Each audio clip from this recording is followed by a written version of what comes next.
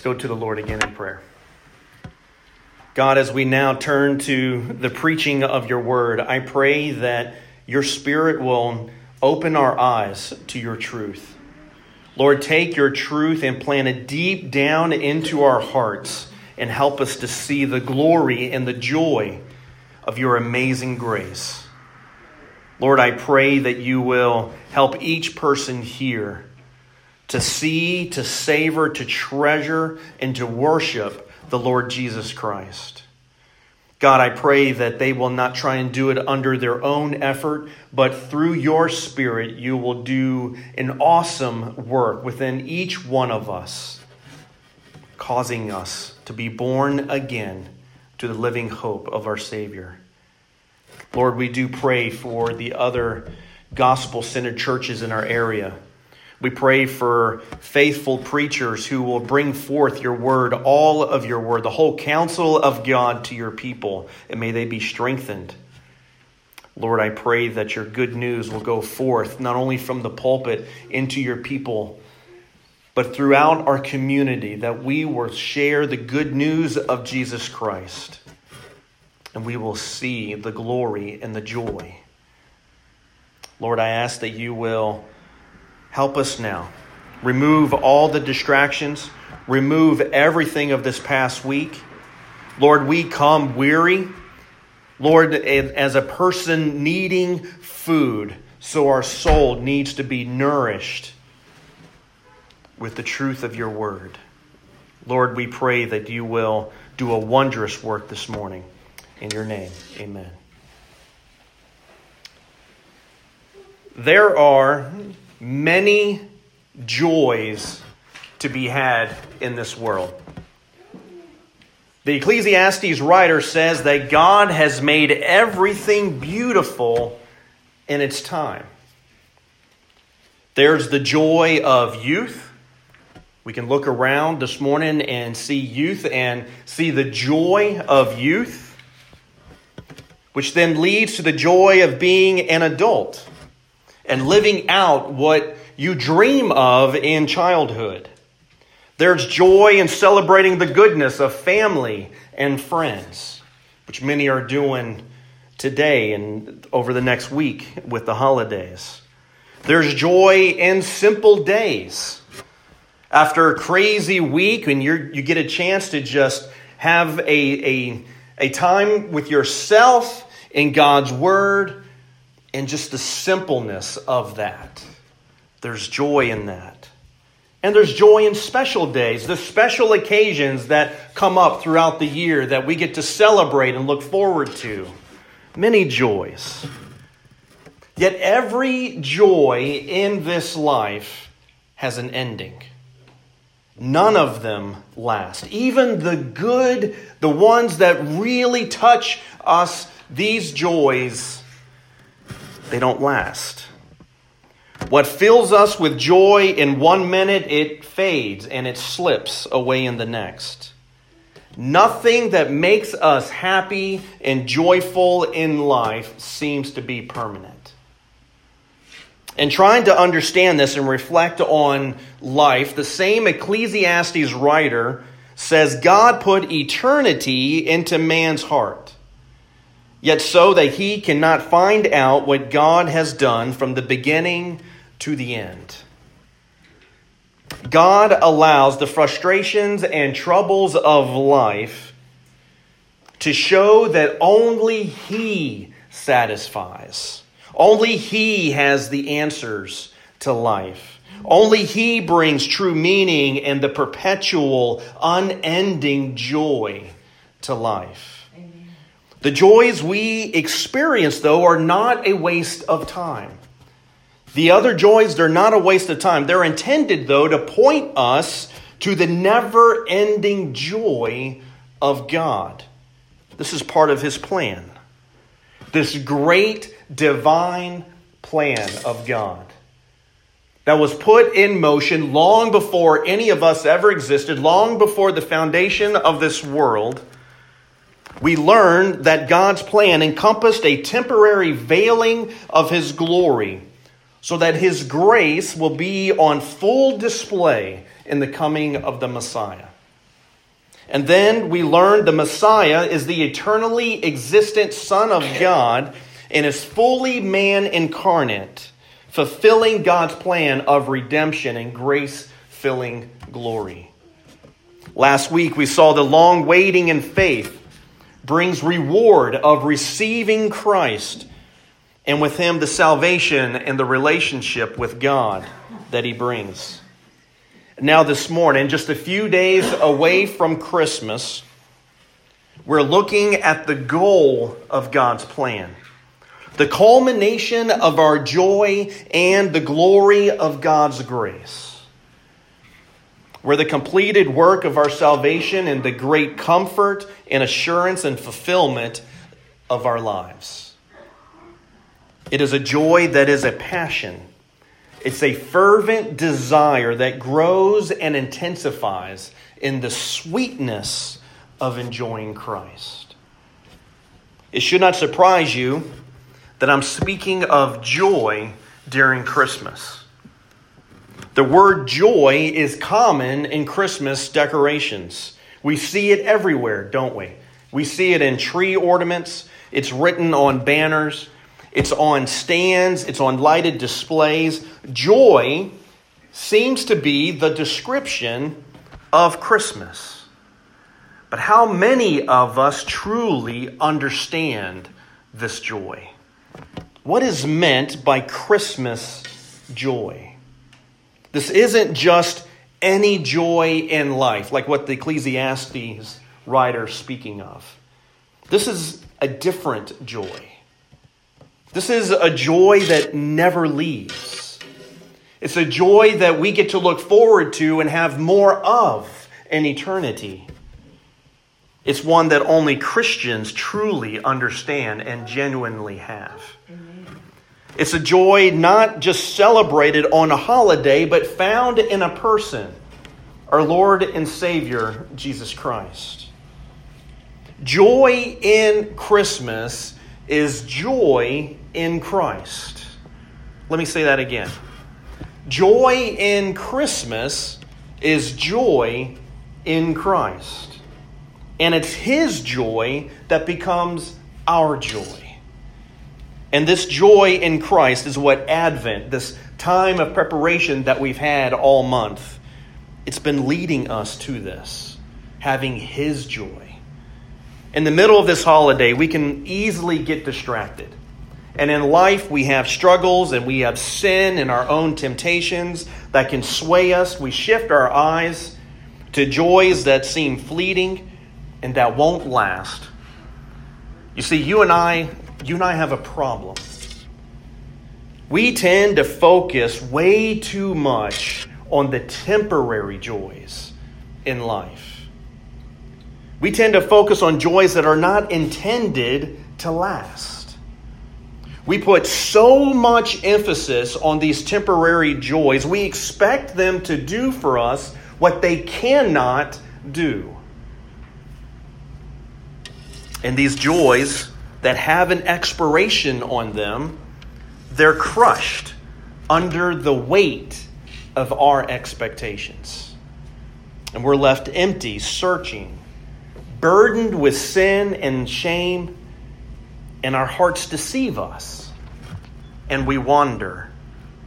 And every year, we're given this gift of Christmas and the Advent season. Every year, this wonderful time of Christmas, of Advent, realigns us to the truth. It reorients us and turns our eyes back on the only joy that lasts. It's joy that the angels described as great joy. Not just another joy, an eternal joy. The angels say a great joy. Do you want to have joy that will end? Or do you want great joy that will never end? At the announcement of the birth of our Savior, the angels who had the glory of the Lord shining around them, appear to the shepherds in the field and say, I bring you good news of great joy. And then the angels sing, glory to God in the highest. And when the wise men beheld the Christ child with their own eyes, they rejoiced exceedingly with great joy. And then they worshiped him, giving their gifts to him. And they're not alone. They're not alone. This great joy is for all people on whom God's favor rests, on whom he's pleased. That's what it says right there in the birth of our Savior, with whom God is pleased. And we know that we can only please God through faith. That's what the Hebrew writer says. Without faith, it is impossible to please God. This joy that came into the world when God took on flesh is given to all who received him and put their faith in the Son, who is the radiance of the glory of God. This joy is unlike any other. It's unlike any other joy. Jesus describes it himself in John's Gospel as his joy being fulfilled in his followers by them seeing his glory. This joy of Jesus is seeing the glory of God. That same joy is given to us. And then he goes on to say, in seeing his glory, his people receive the same love that the Father has for the Son. It's an eternal love that goes further and deeper than anything imaginable. This glory of God that was shining all around the angels, glory to God in the highest, has this love that goes deeper and further than anything else in this world. And he says, it's my joy, and I'm giving you this joy. Jesus gives his people eyes to see his glory and hearts to receive his love. And this is what makes us so full of joy. God's great glory and love is given to those who receive the Son as their Messiah, as their Lord and Savior, by repenting of their sin and putting their trust in Jesus Christ. They do that and they have everlasting joy. And it gets better. That's not it. Peter, writing to Gentile believers in Jesus Christ, they're exiles. They're strangers in the land. They've been dispersed in areas where they're marginalized. They're cast out of what's accepted. They're living in a culture that's hostile to their faith. Does that sound familiar? They're living in a culture that was hostile to their faith. Peter tells them in their belief there is rejoicing with joy that is inexpressible and filled with glory. The joy that believers have in Christ is inexpressible. It goes beyond description. There are no words to capture this joy that he gives us. A joy so wonderful, it's impossible to truly express it with words. It goes deep into the soul. It overflows to other people, and it rises to the heights of heaven. This joy that we celebrate in just a few days fills our lives in the present, regardless of whatever we face. Because of Christ's birth, it's a future hope that we're given. It assured salvation that ushers in eternal love and joy in God's glory. God is saving us in Christ Jesus, and we will see him in that glory, and we will never be removed from his love. That's real joy. My hope is that in this Advent series, you haven't only come to know that this is God's divine plan, but that your love for Christ and your joy in him grow. The person of Jesus Christ in his great work of salvation that began in a manger and it was finished on a cross, becomes for you a love that you increasingly rejoice in, that you celebrate, and you put all your hope and your trust in. Peter tells us why this joy is in believers. Look with me again, beginning in verse 8. Peter tells us why. Though you have not seen him, you love him. Though you do not now see him, you believe in him and rejoice with joy that is inexpressible and filled with glory, obtaining the outcome of your faith, the salvation of your soul. Peter gives us 4 reasons for this joy. 4 reasons to remember. Believers love Christ. They believe in him. They rejoice in him. And they're receiving salvation of their souls. How does loving Jesus Christ give the believer inexpressible joy? How does loving our Lord and Savior give us this inexpressible, this unspeakable joy? What does Peter mean by this? The believers Peter's writing to, they have faced some real struggles. Life as a Christian has not been easy. Yet in their sufferings, they haven't become cynical. They haven't become miserable. They are filled with a love for Christ.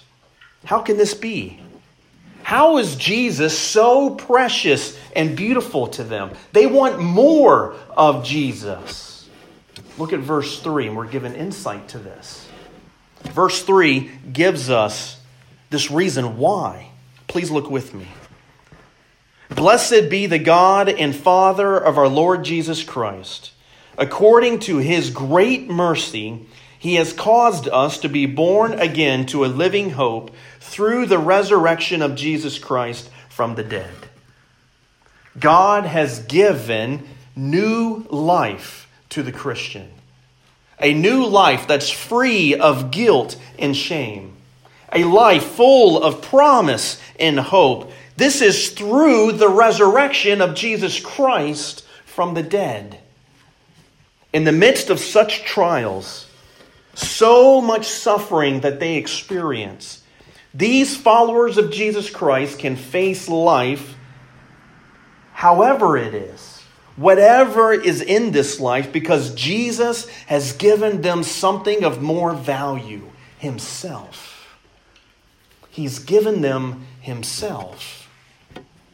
And in Christ is living hope. Living hope. This hope, it's more than relying on our circumstances getting better.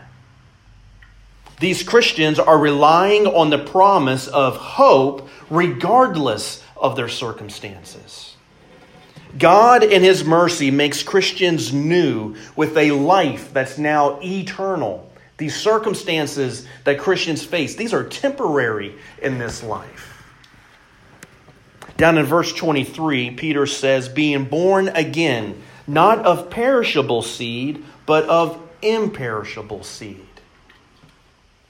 Their circumstances will change. Maybe now, maybe much later.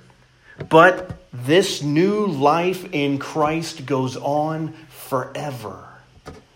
This living hope of Christ, it springs up in our hearts when we're given new life. God does a miracle to a person when they receive the good news of Jesus Christ. Our God is a miracle-working God, but not a miracle worker like prosperity teachers want you to believe. Not making this temporary life better. It's so much greater than that. So much greater than that. God gives a new everlasting life that is full of his grace and his peace. Peter says up in verse 2, it's multiplied. This peace and this grace that God gives, it's multiplied, which means it's more and more and more given to the Christian. more peace, more grace forever and ever. Our God's eternal. He never runs out of this grace and this peace. You just keep getting more and more and more of it.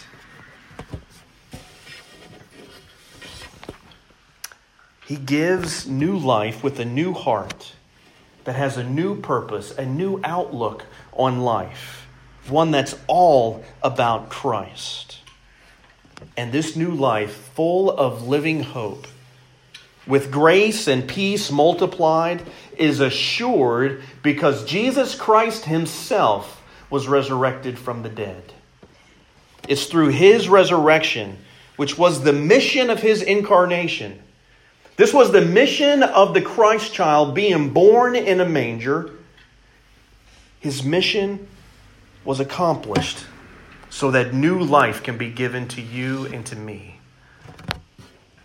This was the goal of the divine plan, to give his people living hope through the saving sacrifice of his Son. God says he loves us even though we don't deserve it. He sent his Son to die in our place so we will be born again and have Christ forever. The joy of being given this hope, it never stops. It keeps going. It's eternal hope. And it's based on the foundation of God's love for the Christian. This is why Christians love Jesus. And this is why we're characterized as a people with joy. Because what we have now is eternal. Because our Lord and Savior is eternal. Not only do Christians love Christ, they believe in him. Our love for him is based on belief. What's the foundation of this belief? If you think it's you, you're mistaken. If you think it's what you have figured out, you're wrong. What's the foundation of this belief? How does this belief lead to lasting joy? Well, first, let's say that belief, let's define it. Belief is trusting what God says is true. It's trusting what God says is true. It's not a hoping for the best, hoping that things get better. It's having the assurance that God is faithful to his promises. What he says he will do, he will do. Followers of Jesus Christ believe that what he is now, both spiritually and physically, someday we will also. What our Savior is now, both spiritually and physically, we have right now spiritually, and someday we'll have physically. We are born again to the newness of life. Our souls are alive. Even though our outer selves are wasting away, we are being renewed by God's grace day by day. And one day he will return and he will give us glorified bodies like his. And this belief is not generated through willpower. We don't muster up our own strength and determine to believe. It's God's doing. Turn back with me again to verses 4 and 5. This will help us understand how belief is given by God and kept for us by him. God has caused us to be born again to an inheritance that's imperishable, undefiled, and unfading, what? Kept in heaven, not by you, for you. It's kept in heaven for you, who by God's power are being guarded through faith for a salvation ready to be revealed in the last time. Belief happens by God's power. God causes us to be born again with an inheritance that's imperishable, it's undefiled, it's never fading, it's kept in heaven, and he uses faith as a means to make it happen. This saving faith that God gives is described here as not having seen him.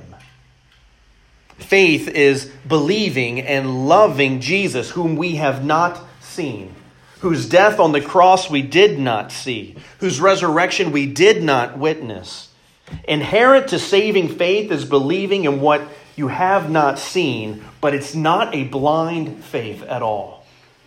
It is not just a wishful thinking or what's called a blind faith. No, it is not seen with our eyes, but it's a confidence in our hearts because it's been tested.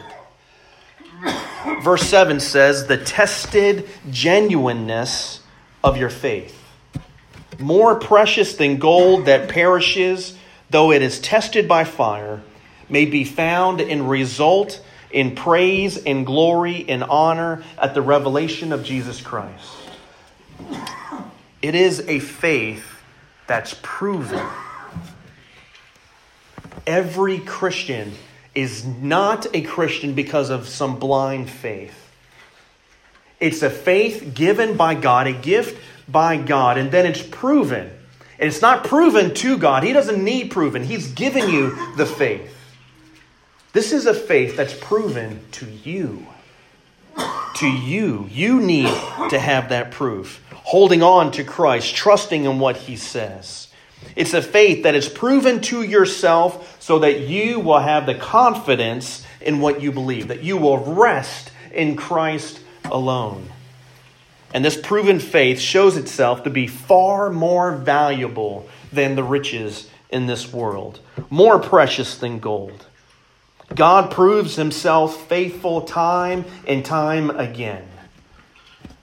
Those who truly believe continue in their faith, trusting Him when trials come, when the way seems unsure. Followers of Christ love Him. They believe in Him. They rejoice in Him. God's promises by His grace to give Christians a new life full of hope, born again because He loves them, brings them to an eternal inheritance that will never perish, never fade, or get corrupted. It's protected forever. A reward undeserved, yet given in love, and kept forever by a God whose power is unmatched. This is why we rejoice. God's people rejoice no matter the circumstances because nothing can take this away from us. Nothing can take away this new life in Christ. Nothing. This rejoicing is more than a good feeling. This rejoicing is more than having a good day or having things work out. It's a feeling in your heart that's full of thankfulness for what Christ has done. It's a tasting now of that anticipated reward in heaven. It's being happy knowing that God is keeping you, that you're kept by this God who has unmatched power because He loves you. But this doesn't fully describe it. One Bible scholar says not even 1,000 ironclad tongues can sound out the sweetness of the heavenly blessings. Not even 1,000 ironclad tongues can sound out the sweetness of the heavenly blessings. It is filled with God's glory that we've only begun to understand. We only have understanding in the experiences in this life. This finite, temporary life, whose God is glory. His glory goes on forever. It's eternal. We're going to be in heaven forever learning more about God and His glory and worshiping Him forever. In the next, His glory will be everywhere all the time.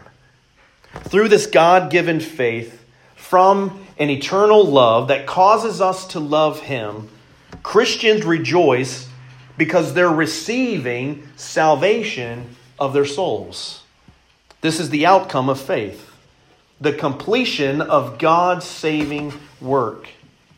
Now, Peter's not talking just about this inner part of us. Souls here means the whole person, the entire person, the essence of who you are. Now, in one sense, Christians already enjoy this, don't we? In one sense, we already have this. We have the result of our faith. Christ has already fulfilled his mission to rescue us from sin and death. He's made us a new covenant that's kept by his blood, not by us, but by him. He powerfully moves into our lives and writes his will on our hearts and makes us willing from the inside to love him, trust him, and rejoice in him. We who believe have obtained salvation from the guilt of our sin. The inheritance is promised to us, and God is faithful. This is going to happen. But there's an already not yet to salvation. We have this salvation that frees us from the guilt and the shame. We're given new hearts. We're saved from judgment. But there's still sin within, isn't there? There's still sin that we battle with. We need cleansed from it. Christ is accomplishing this for us by sending his Spirit to make us holy. By the Spirit, we are being saved now from the power of sin. And one day we'll be saved from the presence of sin. Christians love Christ. They believe in him. They're receiving salvation of their souls, which produces this inexpressible joy filled with glory, even though we've never seen him. Christians don't see him now, but the outcome of their faith is the salvation of their souls. The outcome of their faith is a sight like we've never seen before. In just a few short days, it's Christmas. That means the celebration of the divine plan that was completed, so you will have joy too wonderful to describe and experience glory in the fullest and the brightest display of God's glory given through Jesus Christ. His birth led to the sacrifice on the cross and then his resurrection, so you will be born again. By grace, giving you faith and promise of future reward with him. Though you do not now see him in faith, yours is an eternal hope with a joy that is unspeakably, indescribably great. God's plan to bring you to himself, to give you this immense joy with him that never fades, is why we have faith in Jesus Christ. God saves us through his Son. This temporary veiling of his glory so that his Son would come in the likeness of man, to live this life you and I never could, to then die on the cross that you and I should, so that we can have this new life, this living hope. Not only have we received the forgiveness of sin, we're filled with unspeakable joy that causes us to praise and to honor our Savior and Lord. Nowhere else will you hear of such grace. Nowhere else is there such love freely given to you. Eternity is given to all who are born again to the living hope in Christ. Oh, that your faith in Christ would be precious to you, more than gold. Receive Christ and have his joy. Let's pray.